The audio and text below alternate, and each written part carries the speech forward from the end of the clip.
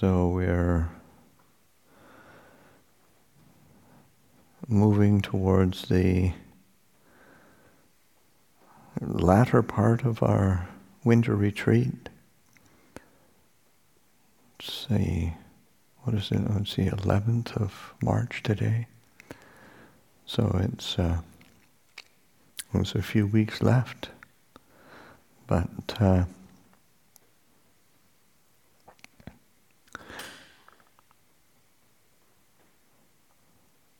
it's good to use the time really skillfully to try to laying the foundation for our practice, our training, not just during the retreat, but for our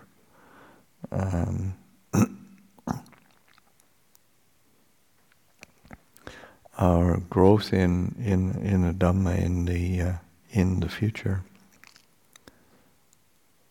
And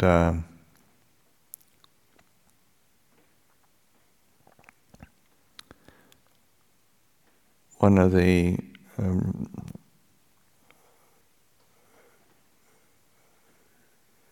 teachings that the Buddha gave are just the basis of right view. And of course, right view is just so essential, so important,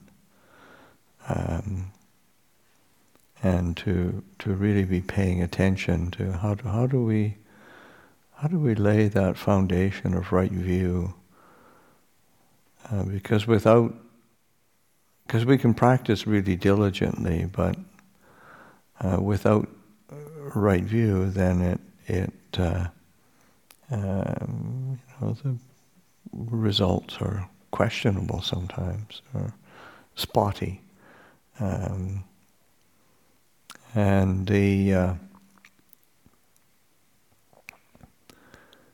what the Buddha points to is just two conditions for right view.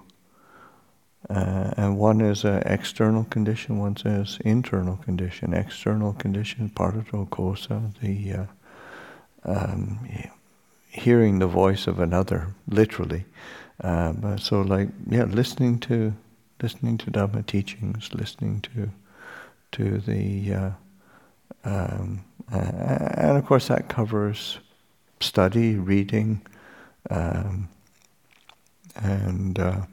but that external input for Dhamma, and then yoniso manasikara, the wise reflection, considered attention, that reflection, contemplation is really important for that arising of right view. And of course that's what will guide and shape our cultivation of the whole path, our whole cultivation of our precepts, how we hold precepts, how we approach virtue and integrity, just having right view as a foundation, how we develop our samadhi practice, our pursuit of calm and settled mind, settled states of being, and the understanding, wisdom, discernment that arises are very much dependent on right view. And of course, this is something that Ajahn Chah used to place a tremendous importance on.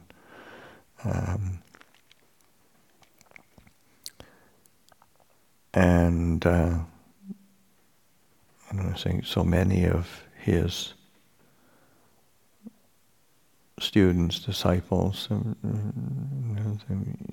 see how they've taken it to heart, whether it's the kind of Westerners or the Thais, and it's that a kind of an open, not being stuck in technique or obsessed with technique, because we can. There are many places of practice where it's just this. The method technique is the all and important basis for how the approach and it's not that appropriate methods and techniques aren't useful, but it's just making sure that they're in the employ of right view is what's most important. Whatever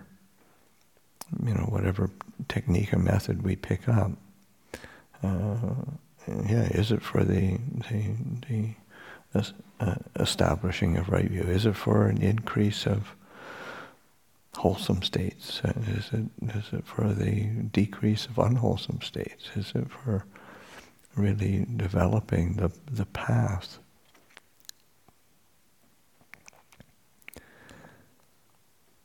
So that sense of learning how to use reflection and investigation. Of course, it is part of the like right now we're in our readings that's on the 7 factors of awakening, and the second factor of the 7 factors of awakening is investigation of states, Dhamma Vicaya, contemplation, investigation. So this learning how to use reflection and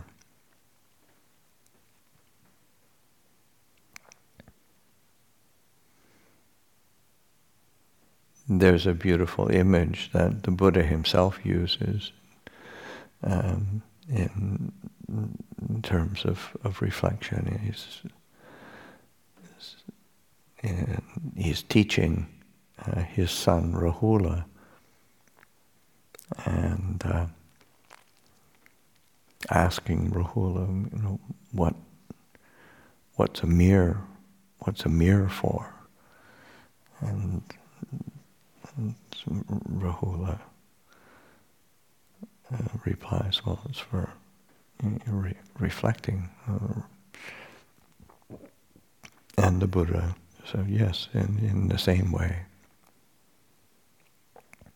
That reflecting is essential for the development of this path of Dhamma, reflecting on our actions of body, of actions of speech, actions of mind, so that we really do learn and understand the nature of the mind and the nature of our. Because when we think of in contemplating actions, it's like the cause and effect processes, the conditioning and conditioned processes of our human experience, being able to reflect and understand, how does this work? And that's certainly how the Buddha, one was drawn into living the holy life, that sense of reflecting deeply on his experience as a human being and others' experience and what what's the point of it all? What's the nature of this existence? And you say, well, gosh, it's just so much pain and difficulty, and so much that is unsatisfactory. What's happening here? Why is it like this? What can be done about it? Do we just have to be stuck with it? And of course, that's not at all what the Buddha came up with as an understanding, and as a result of this, his own aspiration and efforts, but deep reflection. There is this sense of what is unsatisfactory and frustrating, but there's also freedom. There's freedom from that. There's the possibility of freedom, of liberation, of true peace and happiness that isn't bound by conditions. So but learning how to use that the reflection, and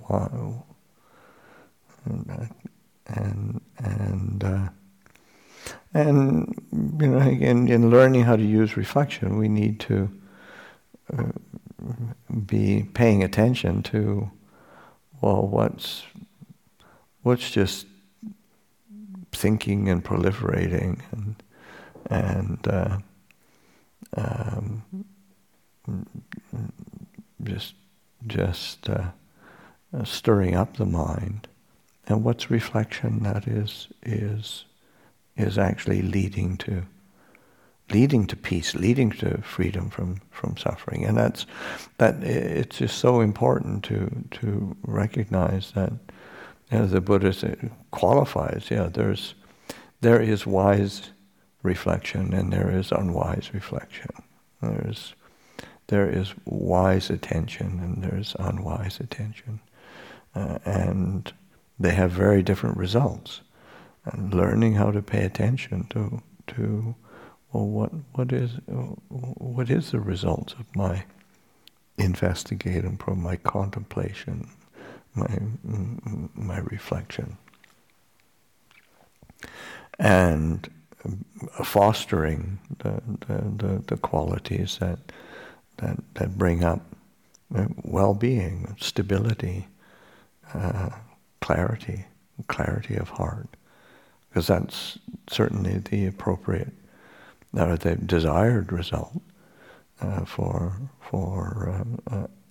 applied reflection. And recognizing that it's not just an intellectual pursuit, but that wise reflection is really an inclination of the heart, inclining the heart to consider our experience, our thought processes, emotional processes, our interactions with the world around us. How does it affect the heart? How do we feel? So not what do we think about it, or what opinion do I have about it. Everybody's got opinions. I mean, it doesn't take much to conjure up an opinion of something, but to be able to really recognize clearly what's my, how does it move the heart? How does it, and how do I reflect and consider, investigate, so that the heart is steady and still and clear, these are explorations, and learning how to explore, and of course that takes mindfulness. And then even with mindfulness, just reflect, well, what does it mean to be mindful? And because it is important to recognize how the Buddha's approach to mindfulness there are many facets to a moment of mindfulness, and just when the Buddha describes mindfulness in the suttas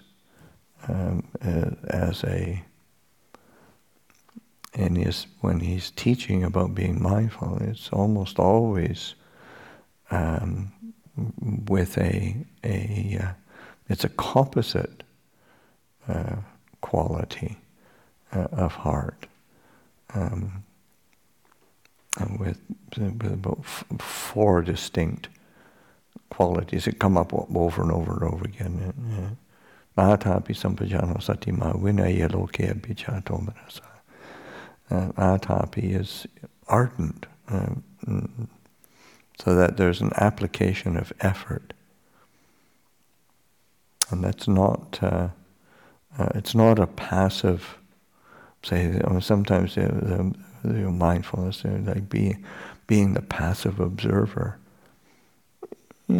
Sort of, but not really. Too passive is not really. It's not really useful.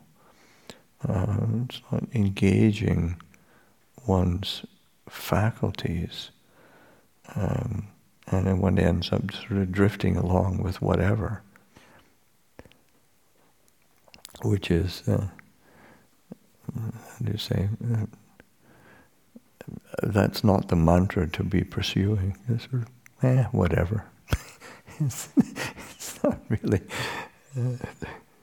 it's this sense of ardent, putting forth some effort, application, applying effort, and of course effort is always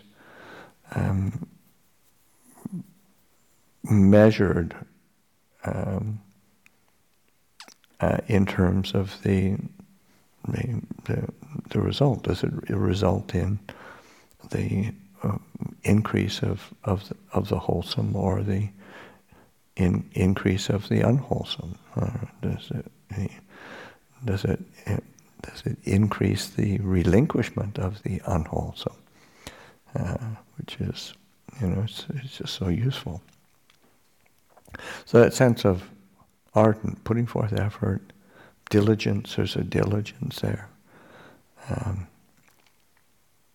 Tapi sampajano.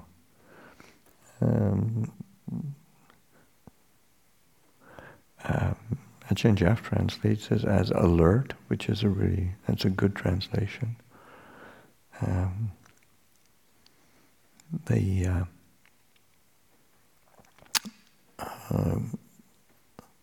Because Bhante Sujato and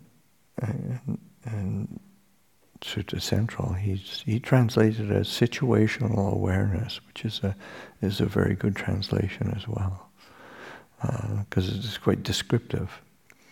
Again, that sense of mindfulness not being a static quality, but one that is alert and attentive to the situation that one's in. What is the appropriateness of the response or the reaction or the engagement, and how to adjust to that.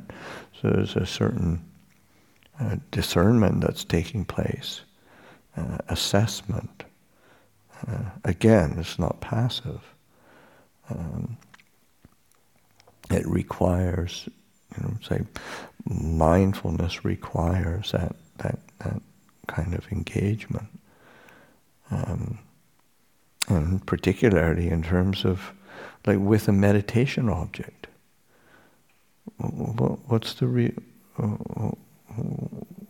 how's the heart responding to the application of attention to the meditation object? Is it settling? Is it wandering? Is it sinking? Is it uplifting? So that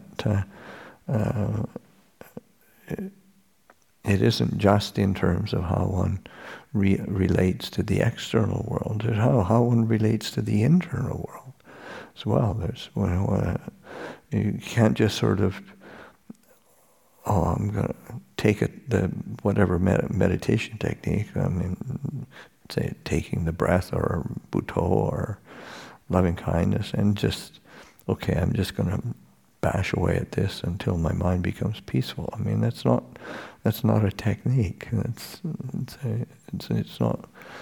not really going to satisfy the heart. You need to learn how to apply it so that the heart responds. It's a conversation between the practice and the heart itself. So then learning how to explore that, learning how to communicate with oneself. So it's that sampajano, that clear comprehension is usually how it's translated, and which is a good one. So, and then say atapi sampajano satima, it sort of possessed of mindfulness, aware, very aware, clear, mindful of the experience that one is having. And then vinaya loke abhichato manasa, say not being pulled by the one's likes and dislikes, the wanting and the not wanting, that is just such a part of our experience, and not being overwhelmed by the desire and grief toward the world. And again, whether it's the external world or the internal world, the mind goes to the reactions of desire, of getting excited about something, or being sort of feeling oppressed by something, not being happy about it.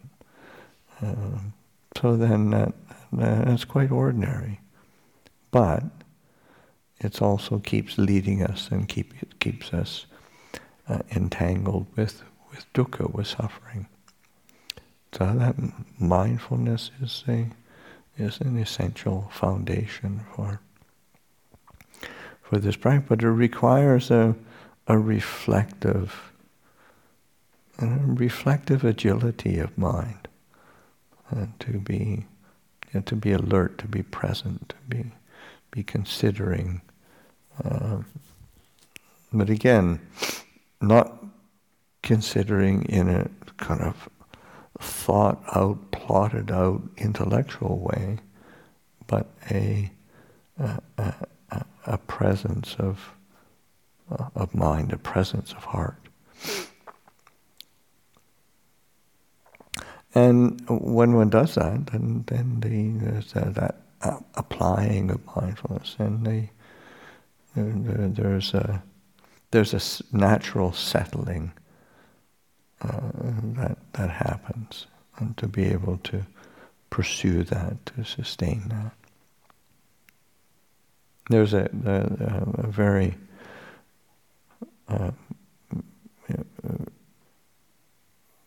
nice description of say the development of samadhi in Majjhima 44, the series of questions and answers with the Bhikkhuni Dhammadina, which, I mean, that's such a rich sutta, but this particular question that's asked, what is samadhi? And her answer, and not just what is samadhi, but what is samadhi? What is the basis or the themes of samadhi? What is the kind of the equipment, the requisites of samadhi? What are the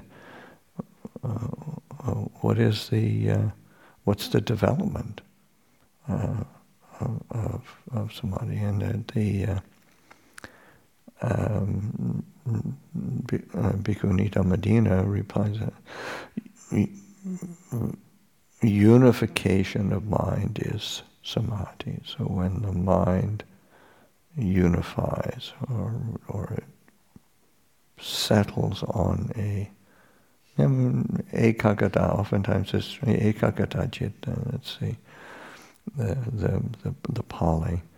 And so it's one-pointedness is a translation. I don't particularly like that translation. Unification is I think is maybe a better translation. But then, the mind unifying. And so unifying is where it's actually working together with itself. It's not at odds with itself. And of course it's unified on what its purpose is. I'm sitting here meditating, wanting to be a bit more peaceful, a bit more clear, a bit more settled, still, and so that unifying for that purpose, that unification of mind. But then, what are the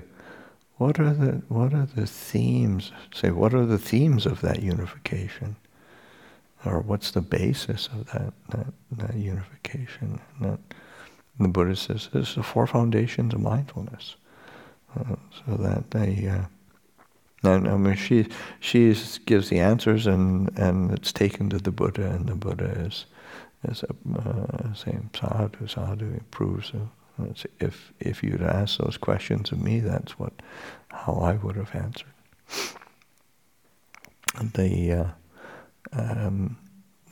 So that that theme, the basis of samadhi is these four foundations of mindfulness. So that when that mindfulness is cultivated, when mindfulness is the mind is directed to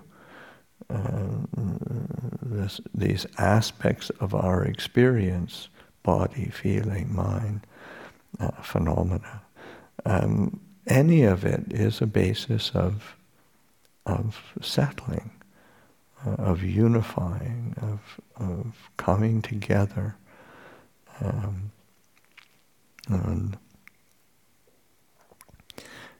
and it says what qualities are its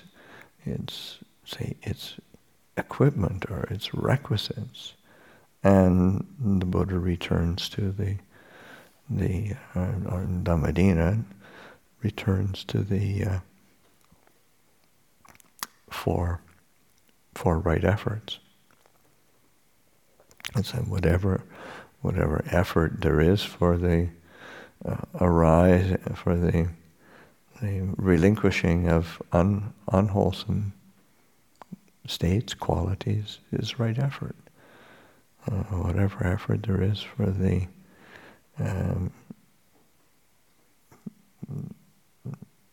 the preventing of unwholesome states to arise is right effort.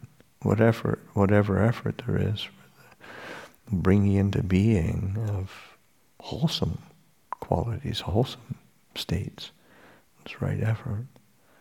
Whatever effort there is for the maintaining of wholesome qualities, it's right effort. So it's our effort is not how much sweat is breaking out on our brow, but the effort is what's the result? How does it affect the heart?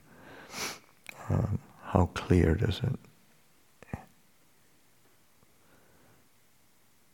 help to establish ourselves? And how much well-being does it help to establish?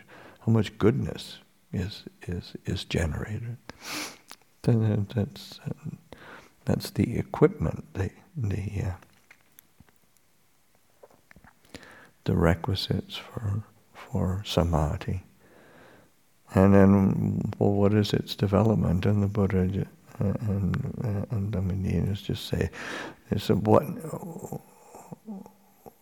whatever of any of those qualities that are pursued, they're developed, they're cultivated. That is its development. So that too, we've got such a broad spectrum of what we can be doing in our practice. It's really encouraging. But it's important to have that right view of, well, what is the purpose? What is what are the themes? What are the requisites? What is the essence of what we're doing? So to be paying attention, so that we're reflecting. It's like wisely reflecting, and applying the attention in a skillful way, and whether it's to our actions, our speech, or our internal cultivation, it requires that agility of reflection.